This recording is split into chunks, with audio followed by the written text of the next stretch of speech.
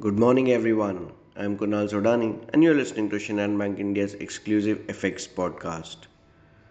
Investors remain focused on the US Consumer Price Index to be out today. Inflation is expected to have risen at an annual pace of 8% in October, easing from 8.2% in the previous month.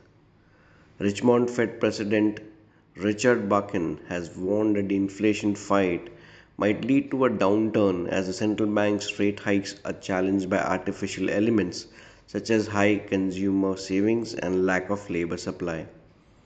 On the other hand, some of the reports stated that the Russia has ordered the withdrawal of the troops from the Ukrainian city of Kherson.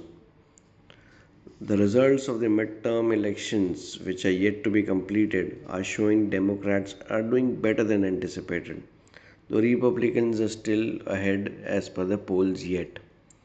In terms of the important data points, we have the US CPI data, unemployment claims, and we have FOMC member Mester who will be speaking today. If we talk about the overall setup, dollar index has sharply bounced back from 109.20, which is acting as a crucial support, while Brent crude prices have continued to cool off towards $92 per barrel. Eyes remain on the CPI data and the awaiting results of the US elections.